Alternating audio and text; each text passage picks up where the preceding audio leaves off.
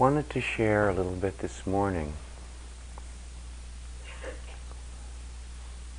about this work of serving those in crisis and in need.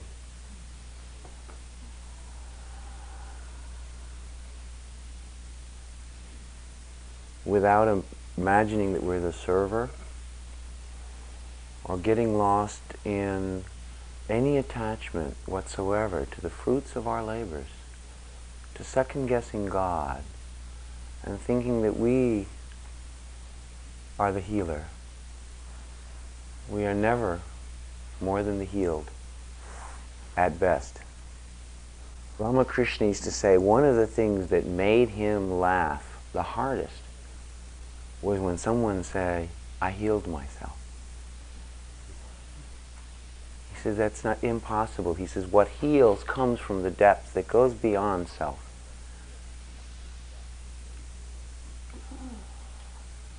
And this work of serving those who are more evidently in that moment in pain than we are is the work of going beyond the pain in ourselves so as to serve another. I got into this work kind of through the back door. 10 years or so ago, I was teaching meditation with Ram Dass at an intensive on the East Coast, and Elizabeth Kubler-Ross came to the workshop. Ram Dass had hooked up with her some months before, really strong connection, and she came to the workshop. And some months later, in some talking that Elizabeth and I were doing, she said, "I'd like you to come and start teaching meditation at my workshops. I'll give you the group every afternoon so that you can show them ways of being more present and dealing with their fear of death when they're serving someone who's dying, dealing with their fear of pain when they're serving someone in pain." And I thought, oh, okay. I see, obviously I've got no work with dying, but I could teach meditation. I'll go. Went through the first workshop. It was a 5-day. And on the last day, 2 things happened.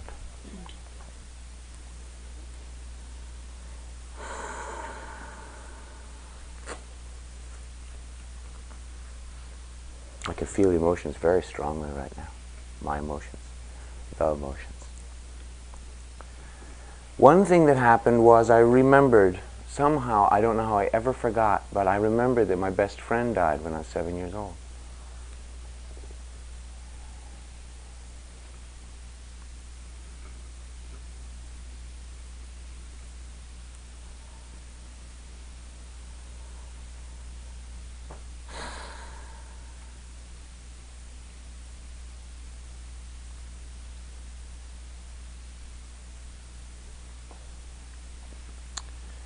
And Elizabeth said, "Listen, I want you to meet a patient." I had never worked with anybody who was dying.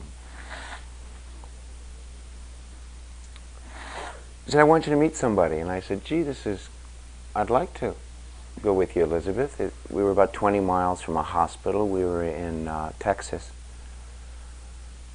She said, "This woman," this is some years ago, "this is the first woman to have, one of the first women at the MD Anderson Medical Complex in Houston to have what was a bone marrow transplant."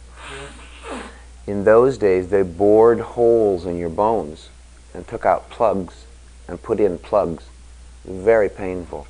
They have since found out that you can simply inject the platelets into a being and they will be filtered out by the marrow. But they didn't know that then.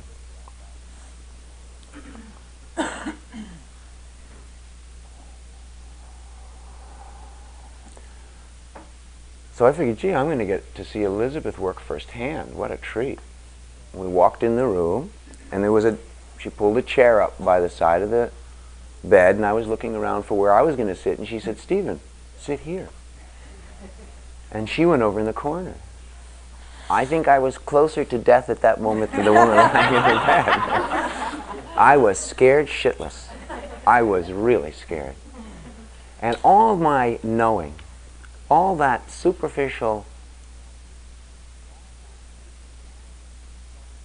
conceptual, thoughty, projective mental construct through which we always form the world to make it safe for ourselves, none of it worked.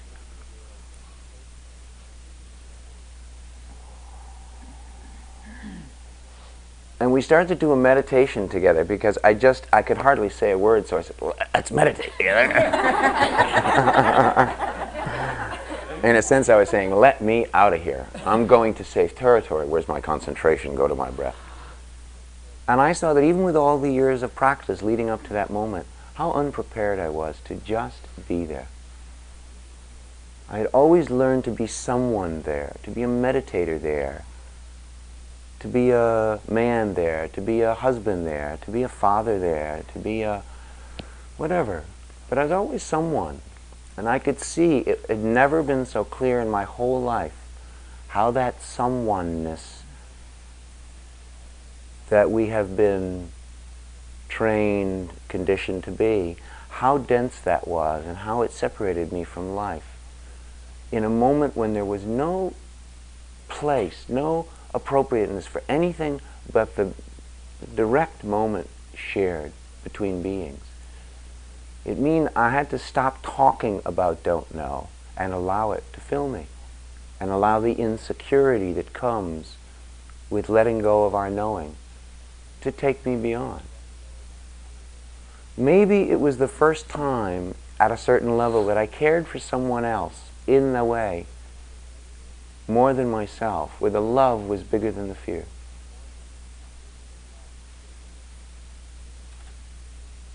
Certainly it wasn't the first time, but it was the most noticeable. I was unable to elude the necessity to let go in order to serve another. As it turned out, the woman in the bed was very sensitive and very compassionate toward me. She helped me through very well. She helped me die. She was also very well prepared. They saw after 21 days that they were treating her. She was the only person in the hospital to have had this. I think she was maybe the third in the country. And she was like the prize steer at a 4-H convention. All the judges were coming in and prodding her and poking her and seeing which ribbon they'd give her. And she'd had enough. And they said, this was on Thursday, they said, Monday we're going, because the operation was only partially successful, and they were going to do it again. Bore more holes in her bones, extract more from her brother, I think it was. She said, no. She said, I won't be here Monday. And they said, oh, sure, you'll be here Monday. She, of course, wasn't there Monday. She said, I've had enough. I'll go on now. That moment of sharing, that I was probably only with her, I would imagine it was less than an hour and a half.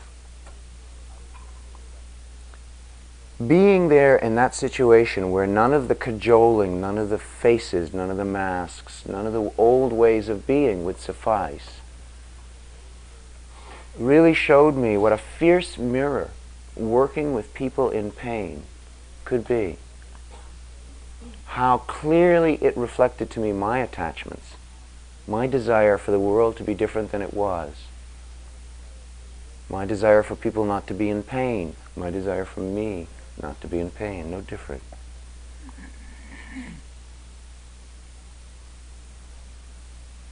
It is not different than the Vipassana we're learning.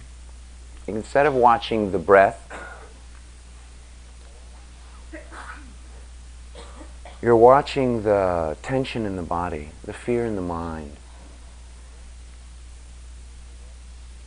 The breath can mean so many things. So much can mean breath. But the fear, the density was so distinct. There was no eluding it. And it was very clear that the work of serving others was the most powerful work I could do to serve myself. It was completely selfish, wholly selfish.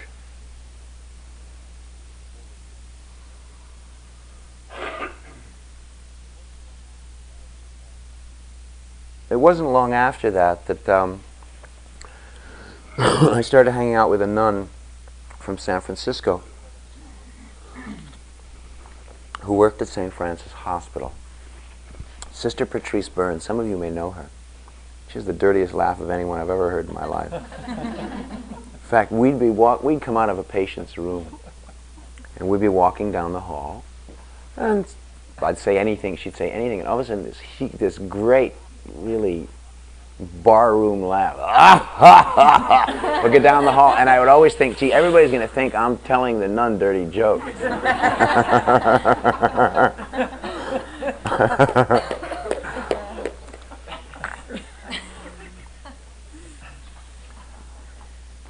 One of the first patients I met in the hospital was a fellow who was dying of stomach cancer. I mentioned him a little bit yesterday when we were talking about people in pain. He was the fellow who had very little pain but was taking a great deal of morphine. He was taking the morphine not because of physical pain but because of mental pain. All around his bed were his family. He was in his 60s. And next to his bed sat his 93-year-old father. Still with a very thick Italian accent, his brother and sister and his aunts. It was a large family there. And they would stand around his bed and talk about, this was midwinter, about this time, I guess, about what color they were going to paint the canoe next summer up at their summer cottage on the lake. And what was he going to put, what flowers was he going to put in this year? He was joining into this conspiracy because he didn't know how not to. He didn't know how to just let them know that this was not to be, that he felt that the lease was up on his body.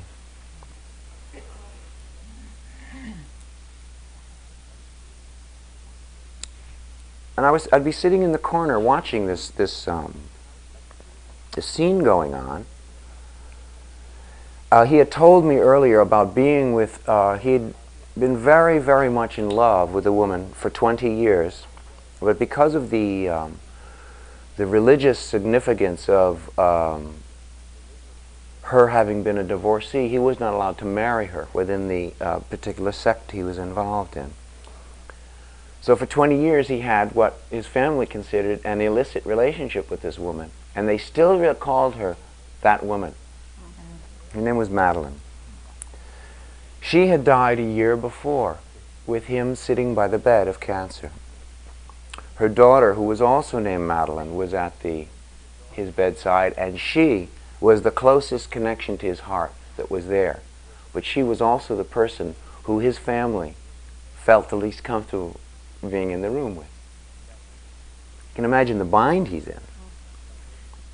There's nothing I can say. It's none of my business, and he didn't ask.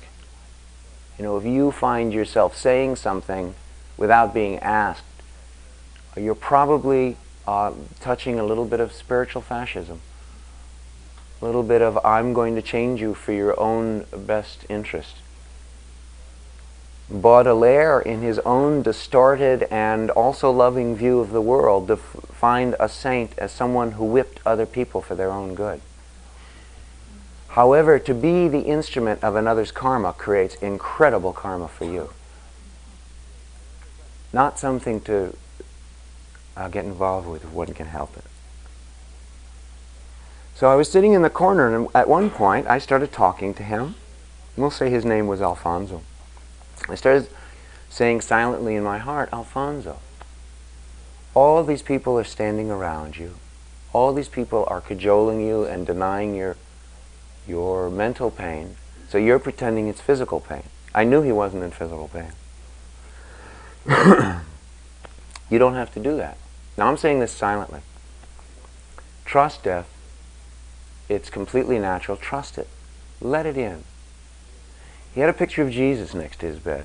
Clearly that was the personification of his true nature. That was the way he related to who he really was. I said, just trust the heart of Jesus. Just trust the heart of Jesus. Trust what you feel.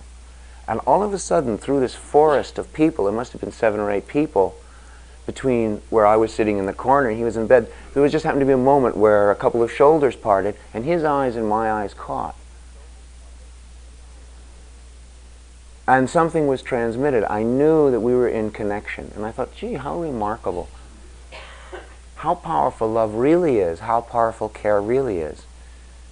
And a little while later, he asked everybody to leave the room and asked me to stay. And they thought that was very bizarre. They thought I was some Jewish priest in the corner. And we started to talk, and talked quite a bit about how he missed Madeline and how death was just fine with him and how his real connection was with Madeline Jr. And we talked about not protecting. And that was that moment. The next day I came in the room. When his eyes caught mine, he turned away. Because in one moment he'd been open to death, but the next day I represented that which threatened him. Heart opens and closes. Well, we went through an interesting process where he would open to dying and then he'd close. A few days before he died, before the night shift came on, he said, I want to be disconnected from the various fluids that are being put in me. I want to be let go. I want to die. And he told his family, now in the first funeral car, Aunt so-and-so will sit, and the grandchildren in the second car. And he worked out the cortege and everything that needed to be decided. 2 o'clock in the morning, he rings the bell. Hook me up, hook me up. I've changed my mind. They hook him up. Well, this went on 2 or 3 times until each of us must walk gently ourselves until he could enter at his own pace death. So he died, and afterward, as is our usual way, when someone dies, when we find out, we'll just sit down where we are and just wish them well, wish them on. So I am sitting there saying, Alfonso, it's all over now. It's all over. Go on. Go into the heart of Jesus. Go into the heart of Jesus. And I hear Alfonso's voice come back and he says, I'm with Madeline. I've been waiting all my life. I'm not going anywhere. Dealer's choice.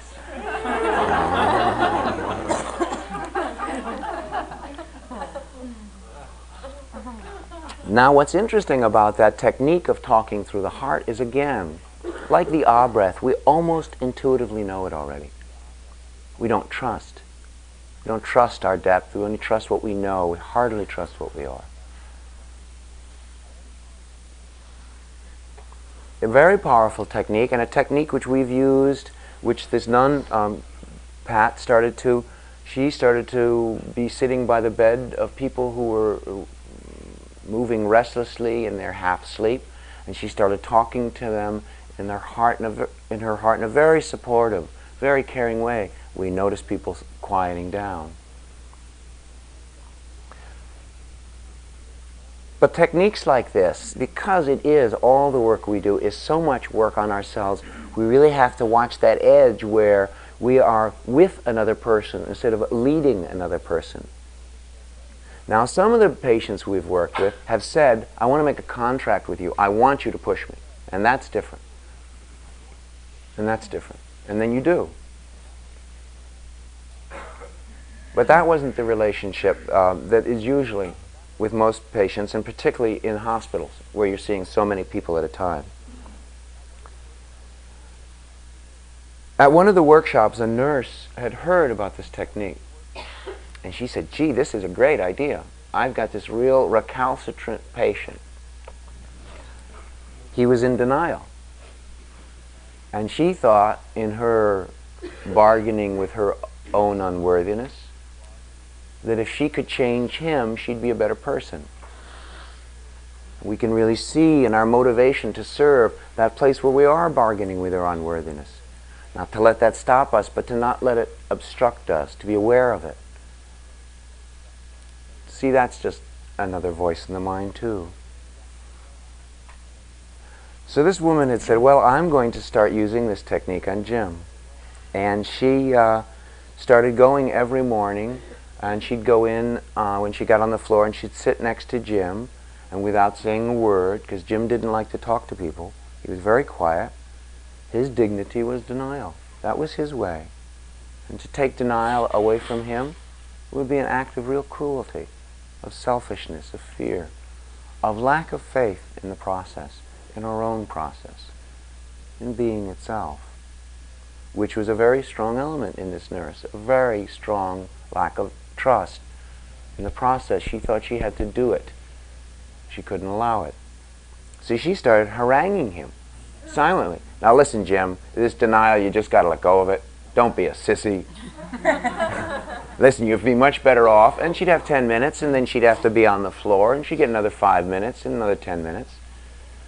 So by the end of the week, she'd probably been sitting by his bed maybe collectively an hour or two at the most. And she thought, boy, he hasn't said anything, but I know I'm getting through. I'm going to help him. She went home for the weekend. She came in Monday morning. Coming onto the floor, the head nurse called her over. She said, where are you going? She said, I'm going to go into Jim's room. And the head nurse said, Jim asked that you don't visit anymore. She said, why? He said, you talk too much.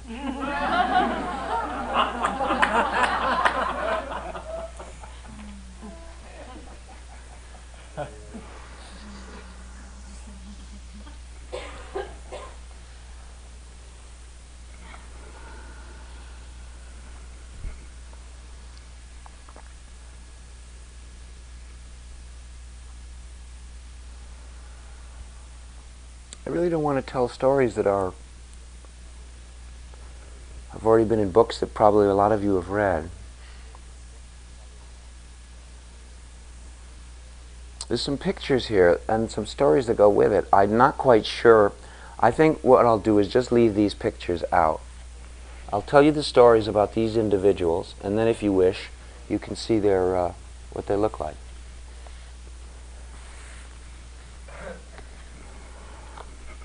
Four people here, 2 women and a man and a young boy.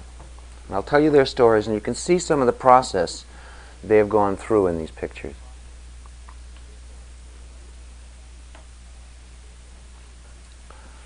Friend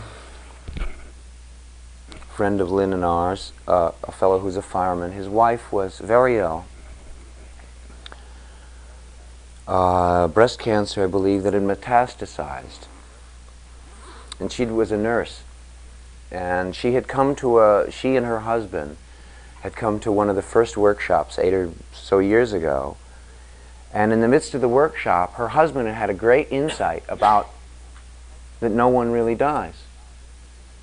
But she didn't have that insight. So he was just fine with her death, and she resented it. As one can imagine. She didn't come to resolution. This was months later before she came to resolution with it. And she came to resolution when she had gone to a chiropractor. A very good chiropractor. This is kind of a surprise that this happened, because this fellow's a meditator and very conscious being. Somehow he didn't pay attention, and when he adjusted her, he crushed 3 vertebrae because the cancer had infiltrated in the spine. So she went from a time of discomfort and a lot of mental discomfort to a time of incredible physical agony in the hospital. The first picture of her is a picture of her in a wheelchair, and you can just see how disgusted with life she is.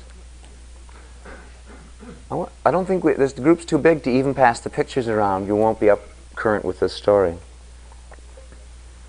She is really disgusted. She is very angry.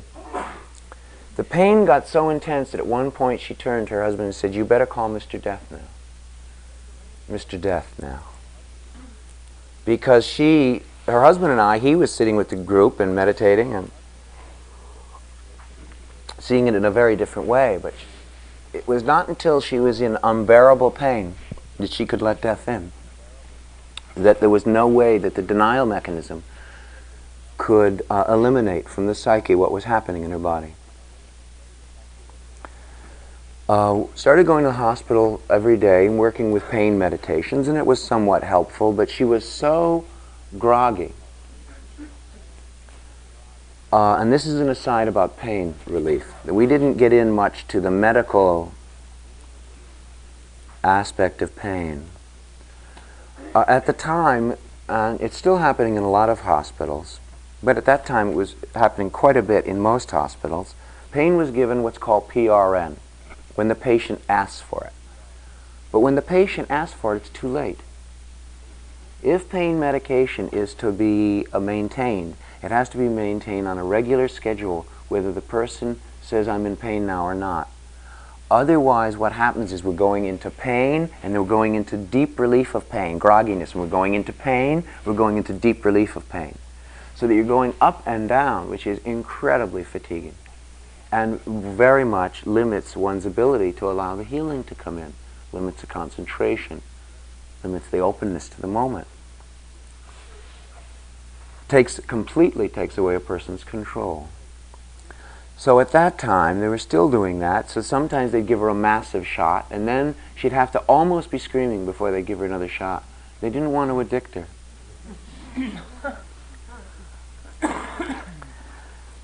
After a couple of weeks, it was evident that it was her pain medication. She was taking enormous amounts of pain medication. Probably any one of her morphine shots would literally have killed anyone in this room now. But she had become she was taking over 100 milligrams of morphine sulfate at a time. Enormous amounts. And she was just usually knocked out.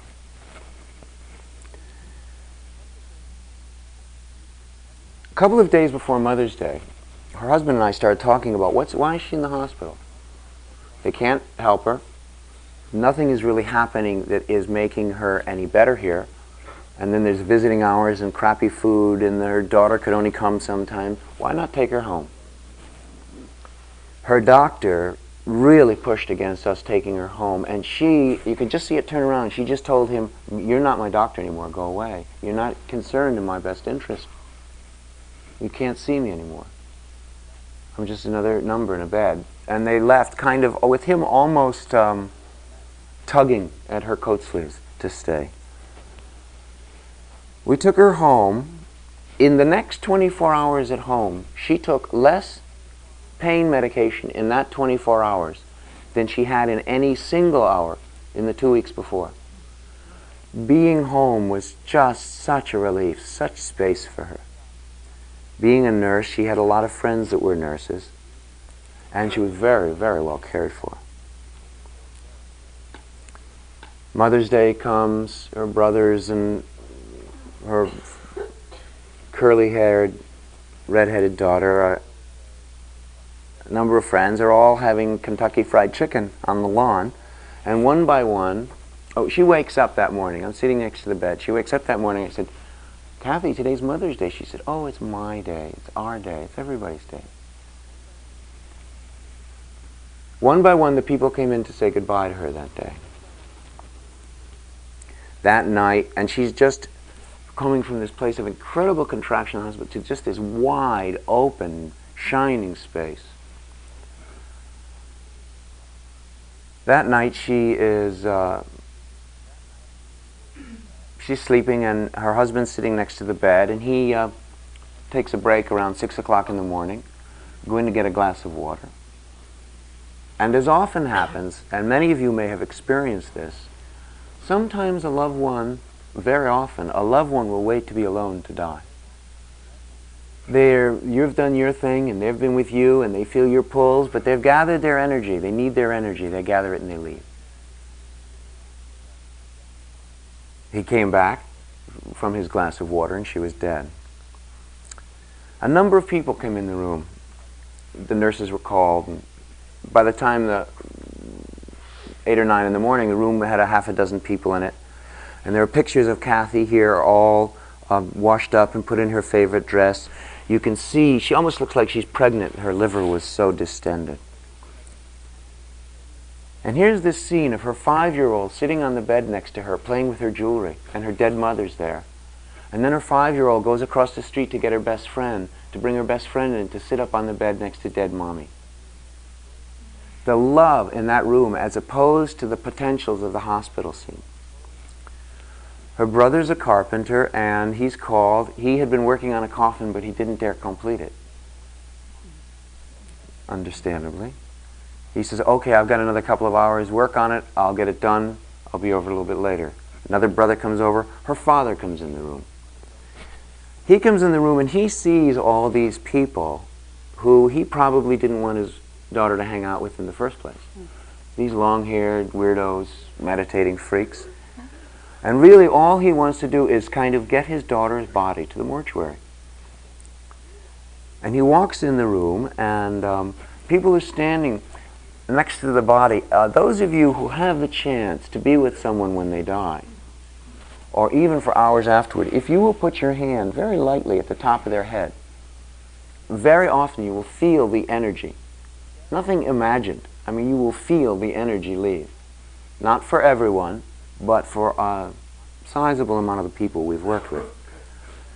One of the nurses who knew her father takes him over and says, here, put your hand on her head. And he's, but he's just kind of, this is strange territory. He's lost his power. He has no ground. So he does it. Puts his hand on her head, and he's walking away, probably thinking, when do I get out of here with my daughter? And all of a sudden he goes, what is that? What is that? And he goes over, and he stands there, and he's feeling his daughter's energy leave through his arm. And he's crying, and he's singing, and he's almost speaking in tongues. He sits down. Sun comes. She's put in the casket. The casket's put up on a huge dining room table. And everyone's sitting around singing her on. The same people, the same parents, same brothers who came in the room a couple of hours ago just wishing with all their heart and all their might that she could just still be alive. Within 2 hours, in the spaciousness, in the acceptance, in the love of that room, they are wishing their sister and daughter to go on, to move into death in peace, in self-care. His lifestyle since has changed incredibly. Now has a long gray beard and lives with an 18-year-old up in the mountains.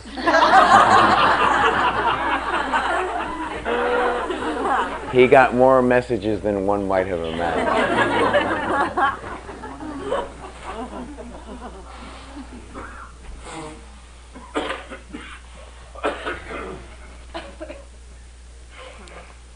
The teaching there was that nothing really had to be added, that the moment was enough, that the power of the love and the awareness in that room was so intense that even someone who felt no connection, felt disconnected, very powerfully participated in that moving on, because the love was greater than the fear.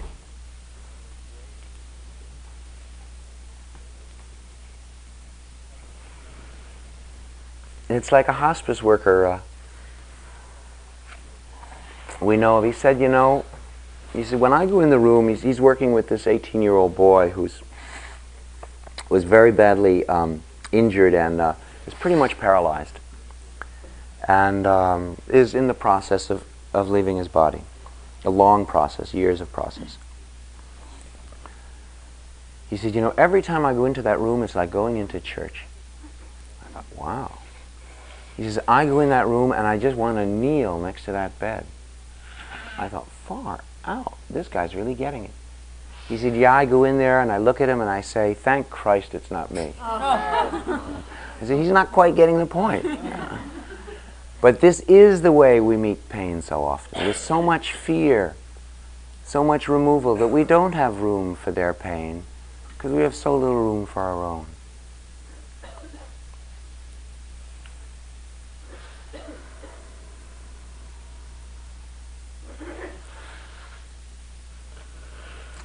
There's a picture here.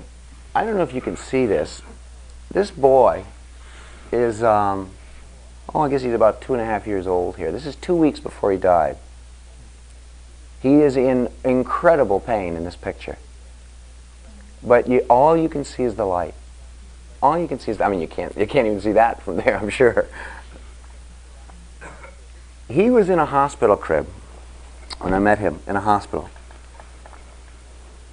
with a shunt in his head, dying of leukemia, many secondary responses to his medication. He had a fissure in his anus that made the moving of bowels incredibly painful. He had splits and he had cracks and he was bleeding from here and there. When I approached with two people that he knew very well, his mother and his chemo nurse, who was an old friend of mine and who had invited us to the hospital. And yet when he looked up out of that crib, he looked into his mother's eyes, he looked into this nurse's eyes, he looked into my eyes, and there was no difference in the way he looked up. He wasn't giving or taking any more from any one of those people. He was all there. And when you looked into his eyes, it was like looking into the night sky. There was no end to it. Usually you look into someone's eyes and you can see somewhere back there where, how far you're allowed in. There was no limitation to how far you were allowed in. His mother was very, she said, you know, I feel very uncomfortable saying this, but it's all right with me that he's dying. And I can't understand how it could be so. It's impossible. But I know it's all right. She thought she was crazy.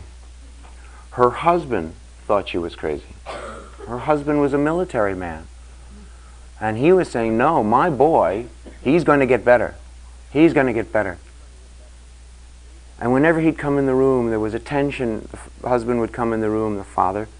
There'd be a tension and a fear that was transmitted. And you could feel it in the wife. You could feel it in the doctor. The child didn't respond to it at all.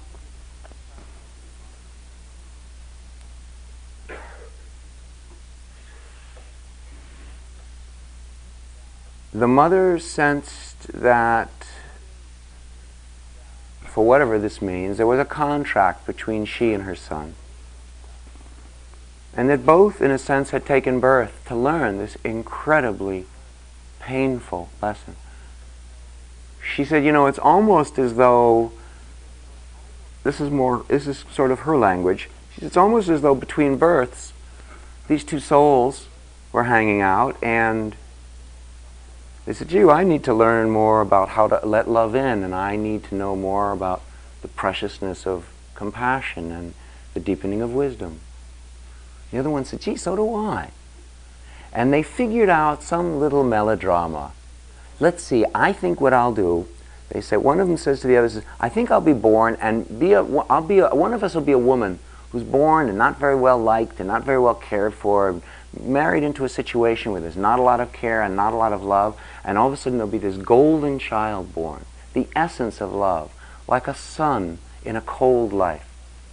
And then this incredible attachment, this incredible connection will develop, and this child will be loved as he could almost never be loved anywhere else because he was such a son and so appreciated.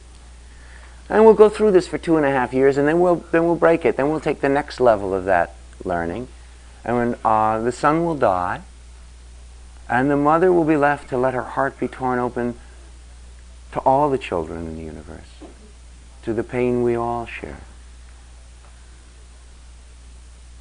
She said, then I think maybe we flip for it to see who was going to be the mom and who was going to be the child. And she said, I got the mother and I came in, and 30 years later, Tommy came in. So she had real peace with his passing, with his dying. She didn't understand it, but she didn't need to. She felt its okayness. At the funeral, the father, the military man, had a remarkable experience of all of a sudden, in the midst of his anger and his grief and his guilt and his self-hatred at not maybe having heard Tommy deeply enough, not having said goodbye. He was always waiting for Tommy to come home to get on with his life. Tommy never came home. All of a sudden, he sees Tommy above the casket, laughing and waving and kind of waiting for him to get it. And he started to laugh in the funeral. Luckily, nobody ran over and gave him a shot of Valium. And afterward, he too said, you know, I don't understand why, but it's okay. And he then started to become the sun in his wife's life. All his holding, his pain was greater. He just couldn't hold on anymore. Nothing in his life, all his stance, all his being someone, he saw to be such suffering when it separated him from the death of his child and the life of his wife, which he'd always been separated from. They now have 2 children, and you wouldn't recognize it as the same relationship. Took such pain. What an initiation. Whew. Sometimes it really takes a lot to get our attention. But if you look at Tommy's face, I don't think you'll feel sorry for him at all.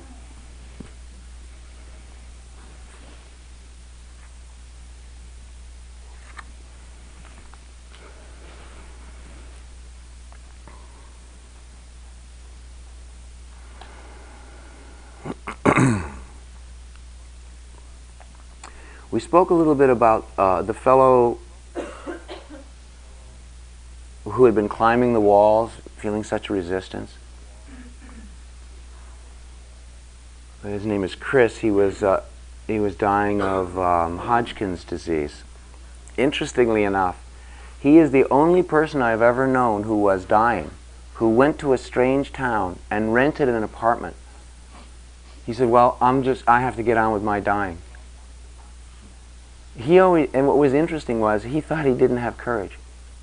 It was one of his predominant lacks of self-esteem, was he thought he lacked courage. He was one of the most courageous people I've ever met in this situation. He looked in his closet and he saw the clothes he wasn't going to be able to wear again. And he saw his new car out the window that he was never going to drive. And his books and his paintings and everything that he had accumulated in his life gave him no preparation for that moment. And he felt just horrible. It was a very, very hard time for him.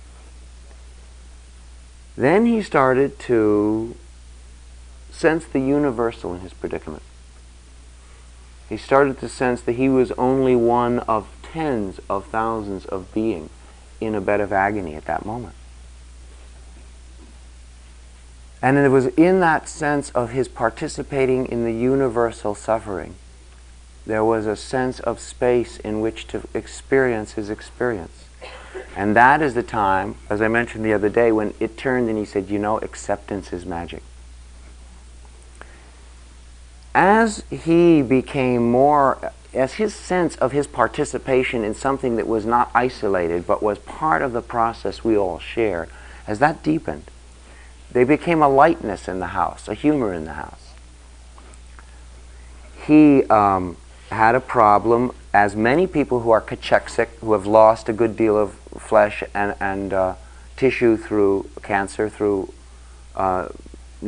malnutrition and such. He was about, well, his picture's here. He looks like someone from Auschwitz. He was about 70 pounds, 75 pounds. Actually, after he died, his mother showed me a picture of him, and he'd been portly before. It was so striking to see him with another 100 pounds of flesh on him. Bowel problems. In fact, it's thought that the hospices in England speak of the probability that most people who are kacheksic, most people who are in the advanced stages of the body deteriorating, actually die from having bowels in them more than a couple of days. Their system simply can't rid itself of that kind of toxin. So they're right at the edge. That's all it takes. So for Chris, it was a very big issue. He wasn't that close, but when he was constipated for a few days, he just is very sick, very sick. So a bowel movement became a very serious thing in the house. People would be giving him enemas and making teas, and you could hear that the minds of the people were as constipated as his colon were. And every time that he didn't move his bowels. Everybody in the room was getting more and more constipated. And the tension was really taking away. I mean, yes, he could touch that space of acceptance and spaciousness sometimes, as we all can. But when the pain is heavy, when the nausea is intense, it really puts us in touch with the places that we don't feel so good about things. Really, we can really see the places of our holdings, of our long and very deep holdings. So at the moment I thought, gee, this is getting a little too tense, a little too serious. It's getting into a little bit of a panic state. So we had a fleet, some of you have heard this story, so we had a fleet enema, and we warmed it up. We gave him a fleet enema. Nothing's happening. Gave him another fleet enema, and he's starting to go, oh no, this isn't going to work. Damn it, I'm not going to be able to shit. I'm just not going to be able to. So I grabbed his t-shirt. This is the power of intuition. I grabbed his t-shirt and I started dancing around the room. S-H-I-T, S-H-I. And he laughed so hard he shit all over the bed. And he's laying in his shit and he's hitting his hands. He's, oh, how wonderful, how wonderful. Now that is not a technique I've repeated. In that moment it was perfect. It had to be let go of. Like any insight, it suited that one, and what's next?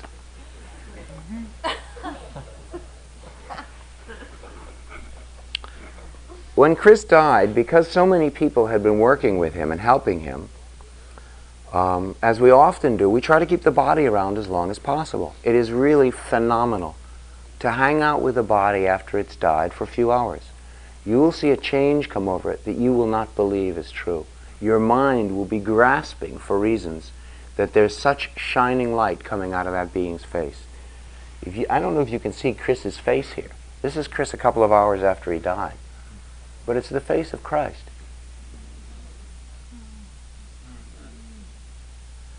If you get the chance to hang out with someone for hours and to let death into your heart and to watch the process, you'll be quite amazed. It might help dispel some of your fears of the unknown.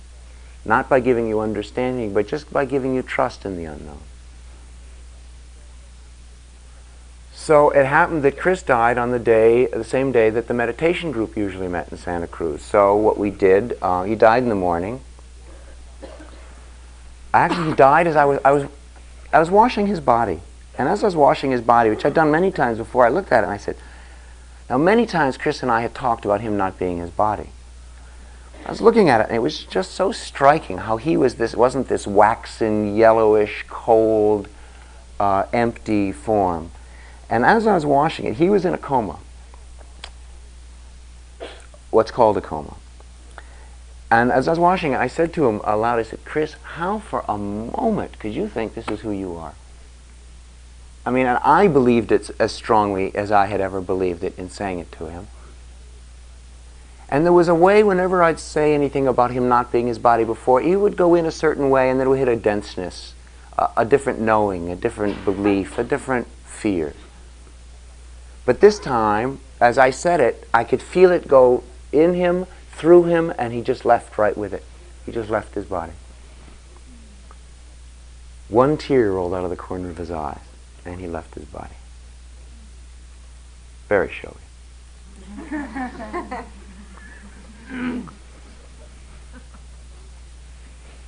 So we have the meditation group there that night. Now his parents, who came from Canada, had visited a couple of weeks before, not knowing when he was going to pass away, and had just left in our keeping we were supposed to call the mortuary and everything, and they'd come down. It would take them 24 hours to get there. So we were supposed to take care of the funeral arrangements. So we saw no need to really get him in the ground any quicker than necessary. So we hung out with him about, he probably died at 6 or 7 in the morning. Meditation group met about 7:30 or 8 at night. It was probably over around 10. Everyone was sitting around. You can see in the pictures a few people sitting around singing. We meditated for an hour. Then somebody brought out a sitar and we sang for an hour with Chris in the middle of the room. He left, and then I realized, everything was done. Everyone had said goodbye, which is a wonderful place to do it at home. No need for a funeral. That was it. Call the mortuary. Now these fellows are trained to not react. However, when they came in the room and they touched him, they knew that he'd been dead for about 18 hours. And you could just see them thinking, what have they been doing with this body for 18 hours? I mean, it was California after all. But they didn't cop to it. But they were so nervous that as they put Chris on the litter, they'd turn and he'd fall off. And they'd try to get him up. They were trying to get out of that room. And I could just hear Chris laughing with all that.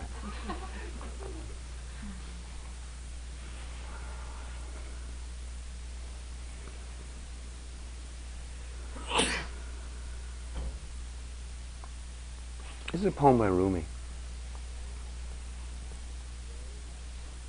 Today, like every other day, we wake up empty and scared. Don't open the door to the study and begin reading. Take down the dulcimer. Let the beauty we love be what we do. There are thousands of ways to kneel and kiss the ground. And one of them may be dancing around a dying person's room, chanting S-H-I-T. No way to know how to let all of that come through us, except by cultivating the ability to get out of our own way and let it come through.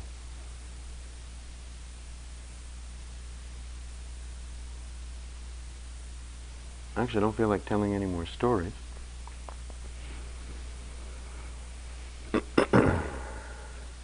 The other person's picture, if you've read Meetings at the Edge, in the book she's called Mary. She was the nurse who had cancer and talked about how when the other nurses came by her room, after a while they closed the door. They couldn't look at her because she was deaf. She was the death they couldn't allow in themselves. She was the life they couldn't allow in themselves. She had a very rough time. And eventually at her pizza baptism party, when she said goodbye to everyone and kind of let death in, the joy in the room scared away most of the nurses.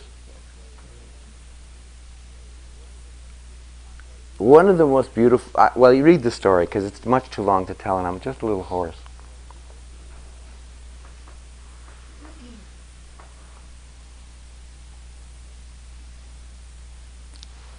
She was something.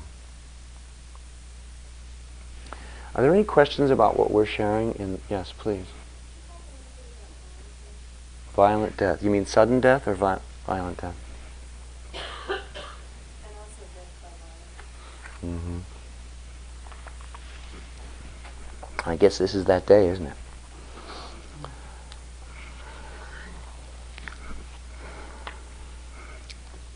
For 3 years, Andrea and I, had a 24-hour consultation phone in our house. And there was one week, very distinctly in our memory, where every morning at between about 8 and 8:30, we got a phone call from a different mother whose child had been murdered within the few previous days.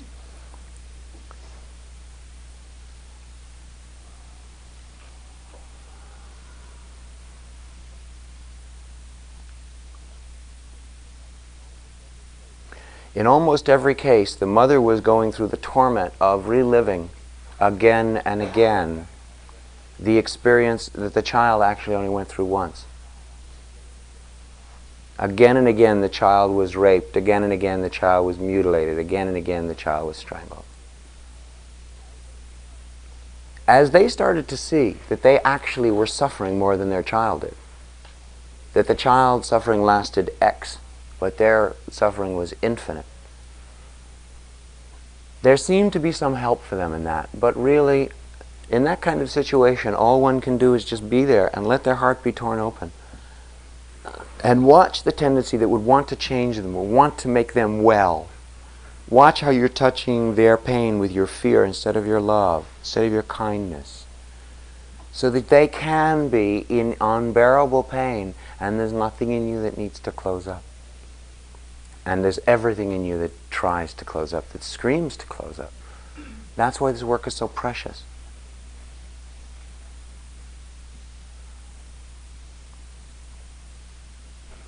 a friend of ours.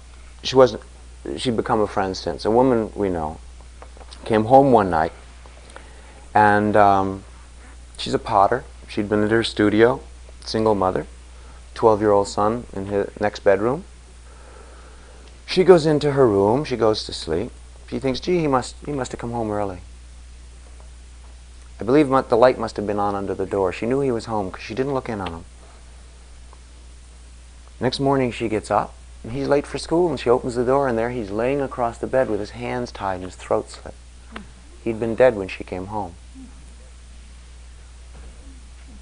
They still haven't caught the murderer, but they felt, and she felt at the time, the door was unlocked. Somebody she knew must have done it. And she went crazy.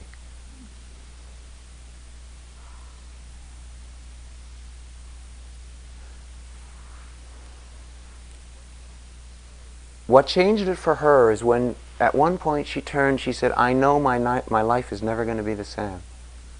When she could see that it had to be from that ground that she would continue, not from yanking back, pulling back into the past, then she could let the grief and the anger tear her open, and she could get on with the work. In a sudden death, there is that feeling of such a tearing, such a removal.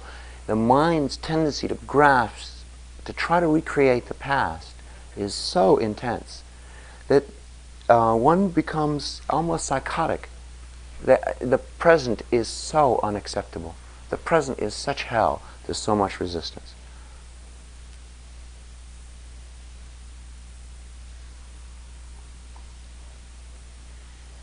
Her experience was, why didn't I know my son was dead in the next room? What kind of a mother am I? And you can imagine, as that gets more and more amplified, how easy it would be to really hold on to that thought. Your whole life to become that thought. Much like another woman we know whose child had come home complaining of flu and said, Mommy, I'd like to see the doctor. And she said, no, you just got some flu. You know who we're talking about, from Brighton Bush. Doesn't matter. Some of you met her a year or so ago in Brighton Bush, the mother. And the child died in her arms. And she said, while I was kind of waiting for the child to get better, I called the doctor, he came and saw her, but the doctor didn't quite tune in on it either. And I was kind of waiting for her to stop being so self-pitying so I could go to work. And while she was distracted in that manner, her daughter died in her arms. And her guilt was so great that she ended up in a mental institution.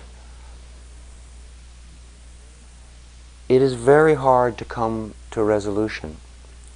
One of the reasons being, I think, that grief really is a process of being thrown into the mind. That really what we experience in grief is the separatism that always existed. It's nothing new. That where we always related to the other person as I and other, as mother and daughter, as father and son, as husband and wife, as lover and lover, as father and son, whatever the relationship, always that has been in separateness to some degree and a cause of great difficulty, and it is the nature of unfinished business. When that moment comes, it's still pretty astonishing how absent they are, how completely absent they are, and how clear it is to us that we have not touched as deeply as we wished. A father of one child that was murdered said, he said, when I look back at my life with my daughter, he said, the moments when we were not father and daughter, the moments when we were just, moments when it was just together, beyond me knowing it, her not knowing it, any role. He said, if I put all those moments of that kind of pure touching together in a lifetime, he said, I don't know if it would equal a week in 13 years of her life. His grief was the grief that was always there but never quite seen.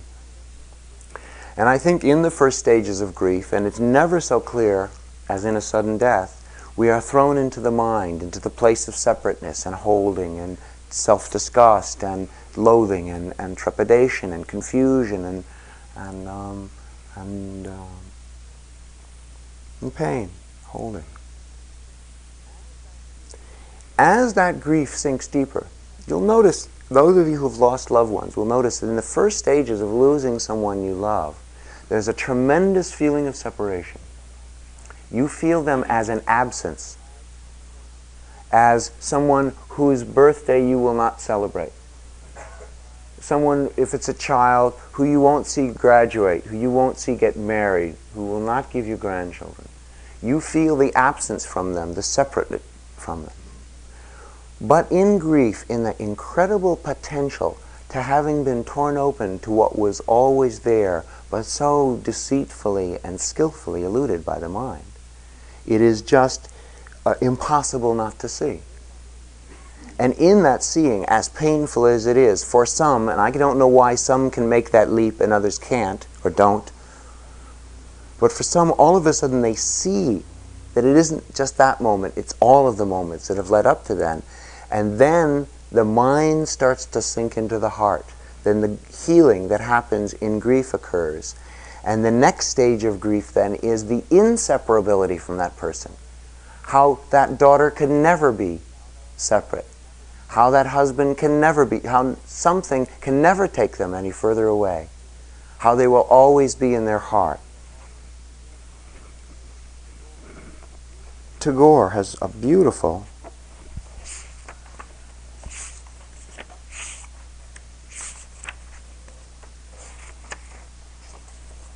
I bet you know this book better than I do.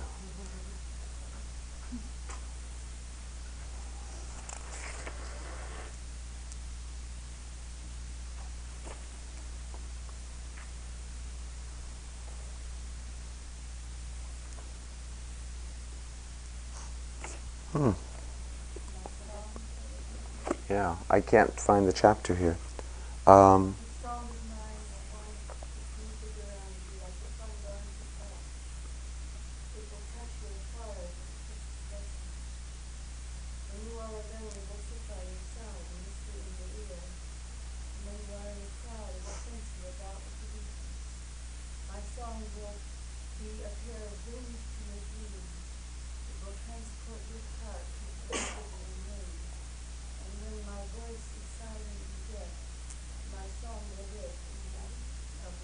Is that in here?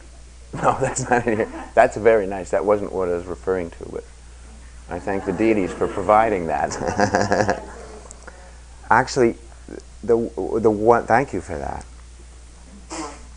Probably better than what I was going to use. This is from. It's the last sentences in the chapter about sudden infant death syndrome in the book, but it's a poem from Tagore. And it says, this is in the stage when you're inseparable from the being, when the grief has torn the heart open to it all, beyond the edge. And the poem goes something like, and auntie will come and say, sister, where is our son now? And mother will look and say, he is in my eyes and in my bones. And that is the process, that incredibly painful process of healing into that, the grief we've all carried for so long and all share to the degree we cop to it. In sudden death, one is just thrown into that with such violence that it may take months and months for the person to really settle into the recognition of the impossible already having occurred. To help that, it's very skillful if someone loses a loved one, particularly suddenly, to see the body afterward, because the mind simply doesn't believe it, can't believe it, won't believe it. I would say even if it were a child run over by a train, you say, well, certainly I can't show a body like that to a parent. You can wrap that child up. There could be a pinky showing. The mother, the father, the brothers, they know that pinky. Just a form, something to let the heart recognize the immensity of that impermanence, to let it in, to acknowledge it. I would say that is probably the single most important thing you can do for someone who has experienced a sudden death, to help them get on with it. The other thing is, it's very clear that we really maybe can't get on with our grieving until we acknowledge how angry we might be at that person.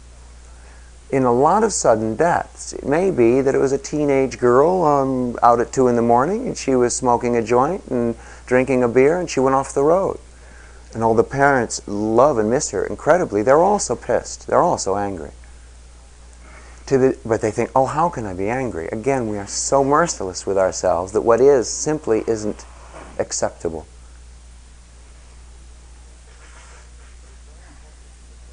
It's very important that they, maybe at the body, maybe it's some image of the body afterward, that they really say how angry they are, how fiercely angry they are. And then they can cry, and then they can communicate. And I'm sure it's not the first time they will have said it. But it's important that those expressions are allowed so that a person can get on in a sudden death.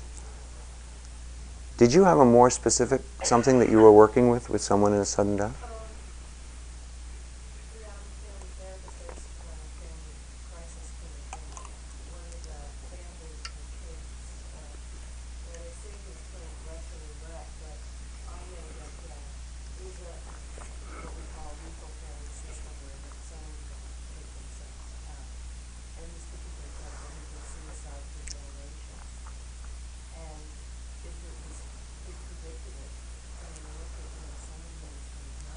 Mm-hmm. And he did.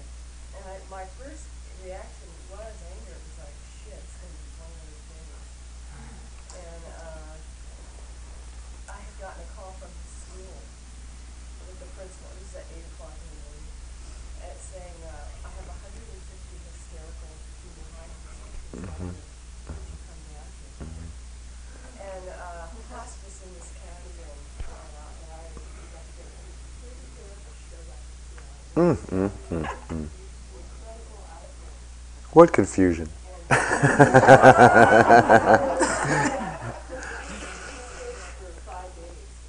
Mm.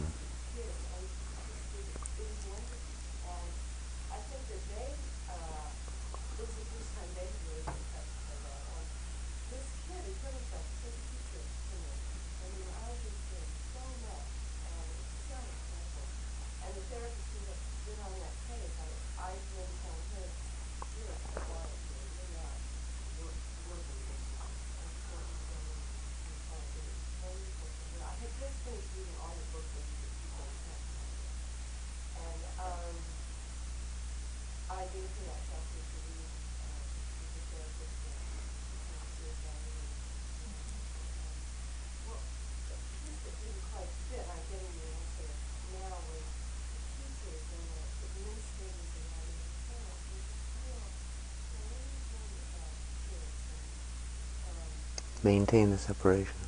Mm.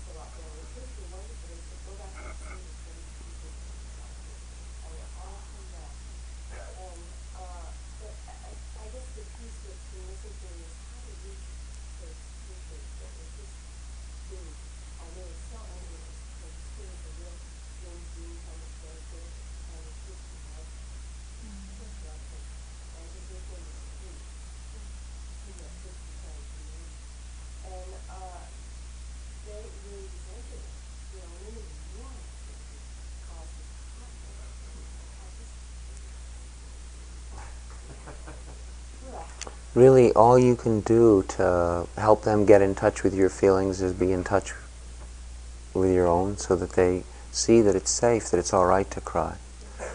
When that young girl died in her mother's arms, it was in the town we lived in, and we were asked to come to the school, and there was a lot of confusion, similar situation, a little bit mellower than yours. But many of the children said that they didn't know, when they heard she died, they kind of wanted to get out of the house, because if they started to get it, their parents would press it down, cry into the pillow. Don't express it, keep it to yourself. Don't be. Yeah, we have history here at Kornfield, and my kids would say, my parents told me, don't mess with the community. Mm-hmm. Mm-hmm.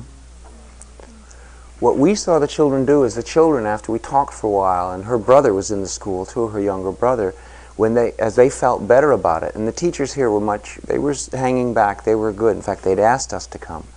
The children started holding each other, because they couldn't get it from anyone else, because no one else understood. And just allowing them, and of course, I think too that the teachers were holding each other too, except maybe they did it in the teachers' lounge. We come out of the closet of our grief very slowly, if at all. And then you look at that person, that teacher, and if they aren't acting in grief the way you want them to, all of a sudden they become the object of your mind instead of the subject of your heart, and you are just more grief in the room. That grief, there's that separation. In a sense, the work just never ends. It's always letting go of that separation. And it's not surprising that people react. What seems astounding to Andrea and I is that anyone should have to come to us and ask, what do you do with your grief? How do you die? Something as natural, as powerful, as universal as that has been pushed away, has been closeted so profoundly that we don't know what to do with it. Amazing. Really amazing. Bizarre. My throat would like to take a break, so why don't we take 15 minutes or so? If you want to look at these photographs, please do. And please keep the silence. Would you turn that off? Thank you.